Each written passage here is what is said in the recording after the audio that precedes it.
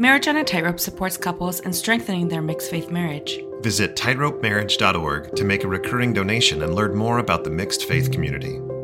Hello and welcome to another episode of Marriage on a Tightrope. I'm Alan. I'm not Katie, but we are still married. This is a solo episode. Katie's going to do one of these as well. In this episode, we're going to talk about 6 tips in supporting your believing spouse. So I'm talking directly to the non-believing spouse, which I know is not the perfect label. Labels are awful and everyone hates them, and that's what our society has decided. But just for simplicity's sake, we kind of put those labels on it. And I have 6 tips that I want to talk to you about briefly and give you some examples. Some of them you'll recognize from past episodes. For those that have transitioned away from the church or their belief isn't what it once was, these tips hopefully will help you support your spouse. And Katie's going to do a very similar episode for the believing spouse in supporting the non-believing spouse, which we really hope is helpful for everybody. Before I get there, do want to remind everyone on Saturday the 18th, which is coming up just in a couple of days when this is released, at Thanksgiving Point, we are going to be at the Saturday Salon, SaturdaySalon.org to register. It's completely free. Margaret Toscano will be there talking about the role of women in the temple. We've announced it in the past few episodes, but we've never really done kind of a get-together, and we didn't actually set this up, but we were invited by a few listeners that did organize this to be there, and we thought it would be awesome if we can have a few listeners there. But as a reminder, if you didn't hear on the other podcasts, you can tell by the subject matter that if you're not comfortable talking about the details of the temple, this may not be the best one for you to come to, but there will be future events. If you are comfortable with that, we would love to have you there and love to meet you. Katie will be there as well, and it's at 6 p.m. on May 18th, almost said 19th, May 18th at Thanksgiving Point. Free catered food. It's a great date night. Expect it to be about an hour and a half to 2 hours if you're looking at babysitting. Hope to see you there. Now let's get right into some of those tips for the non-believing spouse to support your believing spouse.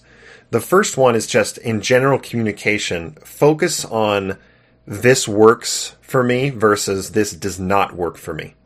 Instead of this is true versus this is not true, focusing on this works or doesn't work is a lot healthier than focusing on this is true, this is not true. The fact of the matter, a lot of people, I can speak for myself here, history has been a big part of my journey. But to be frank, your personal feeling and interpretation of that history comes into play. So if I say, look at this thing that you thought was true is not, she can dispute that. Katie can disagree with me. But making it more personal and more about this thing no longer works for me, or this thing does work for me, that encourages more of a, well, why is that? Tell me what are you feeling when you go to church? Or what are you feeling when the Elders Quorum president comes over to visit? Or what are you feeling when you're again, I'm trying to give examples of all across the spectrum of activity. What are you feeling when you're asked to do church cleanup on Saturday morning, but you're saying it doesn't work for you? Talk through that with me, please. That is a lot healthier discussion than this is true, this is not true. A bad example that from me and Katie, I sat her down. This is now over a year ago, but it was after the podcast started. So post January 2018. But I sat down with Katie at the computer and had convinced her, and I could tell she was hesitant, to sit down and read about one specific issue in church history that, in my opinion, was very good evidence on my side of the story. And we sat down and we didn't even get 5 minutes into it until we were just arguing with each other. What are you trying to do here, Alan? What are you trying to do? All of that is just trying to pull Katie to my side of the fence, and it just does not work. Bill Reel talks about that. You can't pull someone into a different stage of faith. It's not how it works. It's a very personal experience. A good example about it is actually today. I'll pull up my phone right now. Today I text Katie the following. So I said, I was reading through the Come Follow Me manual for primary kids. I do that from time to time.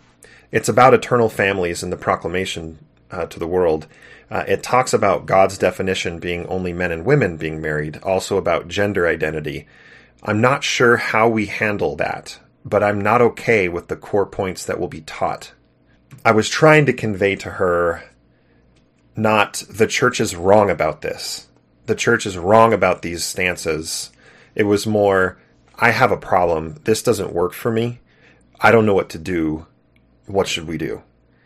And her response back to me was let's do Allen Church on Sunday, which we got from Trisha and Matt Harward, who were recent interviewees on the podcast. This idea of, hey, some Sundays let's do Trisha Church versus Allen Church. So now the pressure's on me to come up with an uplifting Sunday activity for us to do, whether that's a hike or go to another church to check it out, or even stay home and just do something family focused. So that's what we're going to do. Again, there was no argument on my side of, Katie, what the church teaches is wrong and it's not true. It's devaluing something that she maybe believes. Instead, it was, I have a problem with this. Okay, number 2. Sincerely ask your spouse what they value about their participation in church, and then support them. I mean, it's really that simple. This was, we mentioned it in a previous episode, but we had a conversation about, Katie, I didn't even ask the questions. You beat me here. Be a better spouse than me. But have that deliberate conversation, because I was making the argument of, why can't we go hiking on Sunday as a family? And it's always about church. And Katie was like, look, we can go hiking. I don't see why we have to miss church in order to do that. Because, Alan, here's the thing. I value my participation in primary. Primary is where I feel I serve people. Primary is where I feel like I can be a good influence on the children. And that's how I feel I serve God. And in that moment, it kind of clicked for me of, this isn't about trying to pull her out of church. I finally understood and listened to her words and just trusted her. I don't value primary. I have deep concerns, as you saw in my text message, about some of the things that maybe the kids will learn, but I can focus on it does work for her, and she does value her participation in primary. So from then, I said, you're right. If you need some help preparing a lesson, or you need me to download a video for you to play and throw it on a thumb drive for the kids, whatever you need help with for primary, I'll be happy to help you, because I know that she values it. Number 3, ask what their greatest fears are with your newfound beliefs. What are they scared about? Then openly discuss it. So a lot of people, I'll say, no, I won't even say that. Just, you can have the conversation yourself with your spouse. But I asked Katie, it was on my birthday of 2018. So now it's been a little over a year, about 14 months ago. I asked her, what are you worried about? What comes next? What behavior changes are you worried for me? Or what is your greatest fear? And I was expecting something like, well, I'm afraid your actions are going to split our family apart in the next life. That didn't come up. It was not doctrinal. It wasn't theological. It was 2 things. It was alcohol and church attendance. I'm afraid, Alan, that you're going to stop attending altogether. And the idea of being a Sunday chapel widow is frightening to me. I don't want that to happen. And the other is, I'm really worried about you drinking alcohol. I don't know how I would take that. Well, that was in March of 2018, and I stopped attending church basically in December of 2018, so about 9 months after that. And by that point, she had seen enough of this doesn't work for me, and enough of the effort I was trying on my side, that it wasn't easy for her when I stopped, but she knew that I couldn't do it anymore. It just was not part of the cards. And yes, I've gone back for Easter. I was there for Mother's Day, but ongoing church attendance just is not something that works for me anymore. And that greatest fear, I think now looking back, again, she can talk to this, but it was not as huge of a deal because she is focusing on it. She understands this does not work for me anymore. And alcohol, will actually have a separate episode all about alcohol, because that has changed as well. foreshadowing. Number 4, this goes along with that last one. Don't hide any behavioral changes from your spouse. If you feel that you need to make a change, church attendance, drink coffee, stop wearing garments, you don't feel comfortable paying tithing, tell them that. Explain why you feel that way. See how they feel about it. I didn't stop attending church right away because for me, I knew that would be hard for Katie, and it wasn't pressing down on me so hard that I felt like I was suffering mentally, to be dramatic, with my church attendance. But when it got to that point, I just had to own it and say, this doesn't work. I can't do it. It's a negative in my life, and then I'm cranky all day after. It's a negative in yours, and she completely saw it. But you have to have that communication. The big mistake I made was when I stopped wearing garments. I did not say anything. I just stopped. And that was not easy for Katie. Understandably so.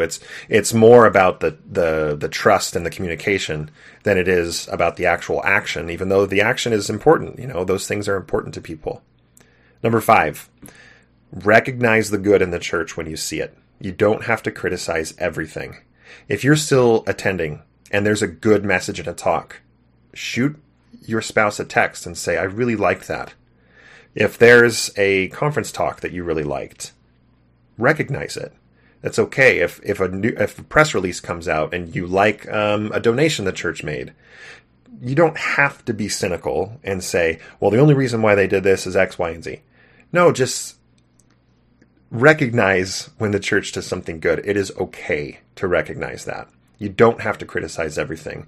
And by the way, this is a strategic thing too, because if you criticize everything, you're less legitimate and they're not going to take you seriously.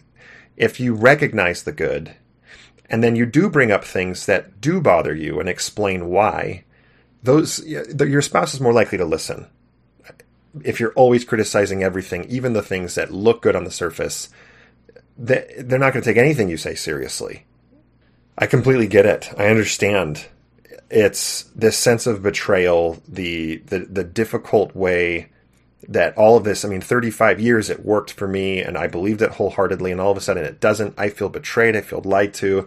I'm looking at everything the church does under a microscope and cynically or skeptically looking at it and saying, oh, I know why they're doing this. They're doing this because if they don't, then in 2 months this law is going to pass and they're blah, blah, blah.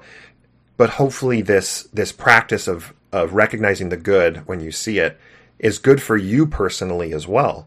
We don't want a black and white world. One of the things that I cannot stand is said in any situation is it's either all true or it is all false. It's either a fraud or it is the most perfect thing in the world. That's just not how it works. That's not how it is.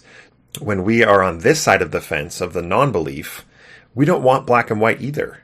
And we have to put our money where our mouth is. We see the very real problems in the church, which means we should also be able to see the real good. Okay, and that leads to the last one, and it's a pretty good connection here. Don't dogpile if your spouse is ever critical about the church. So this is number 6. Don't dogpile if your spouse is ever critical about the church. Just listen and support them. Here's an example from me and Katie just a few months ago. She received an email. She called me when I was at work and she said, I just got an email from the church and it's bothering me. And I said, oh, what's that about? And it was an email encouraging her to vote against the medical marijuana bill in Utah. And so this is probably in September, October of last year. And she said, it really bothers me that they're using email to support or have me vote one way or the other. And when I heard that, what's your initial reaction? Spouses out there that are on this side. It's, oh my gosh, yes, this is my chance. She's seeing it. I'm going to pile on and I'm going to say, yeah, that's so frustrating. And did you know they did that with Prop 8? And did you know that blah, blah, blah, blah, blah. Instead, just slow down and say, oh, that's frustrating. I'm so sorry. How are you feeling about it? And just let them talk. Support them. Be the listener. Be the spouse that they need you to be. You don't have to dogpile. And again, secondary objective there. And sorry if I speak with business language, But the secondary objective there is, if you do, they'll double down. It's happened with Katie and I often, where she'll say, I didn't quite like how this message was delivered in general conference. And then I'll jump in and agree with her. And all of a sudden I find her now defending the speaker because I've joined in the fray. That can be frustrating, but also they already agree. And sometimes these communications are really tricky because it can feel like they have to choose between us and the church. And in reality, you don't. If you haven't read Chelsea Homer's LDS.org article about choosing between God and your spouse, well, you can choose both. You should go read that for sure. Okay, this has been a pretty quick episode, but those are the 6 tips in supporting your believing spouse. Just to run it down, if you want to write them down quickly. Number 1, focus on this works versus this does not work, instead of this is true or not true. Number 2, ask your spouse what they value about their participation in church, and then support them. Number 3, ask what their greatest fears are with your newfound beliefs, and then have an open discussion about it. Number 4, don't hide any behavioral changes from your spouse. If you're feeling that you need to make a change, tell them and explain why you feel that way. Number 5, recognize the good in the church when you see it. You don't have to criticize everything.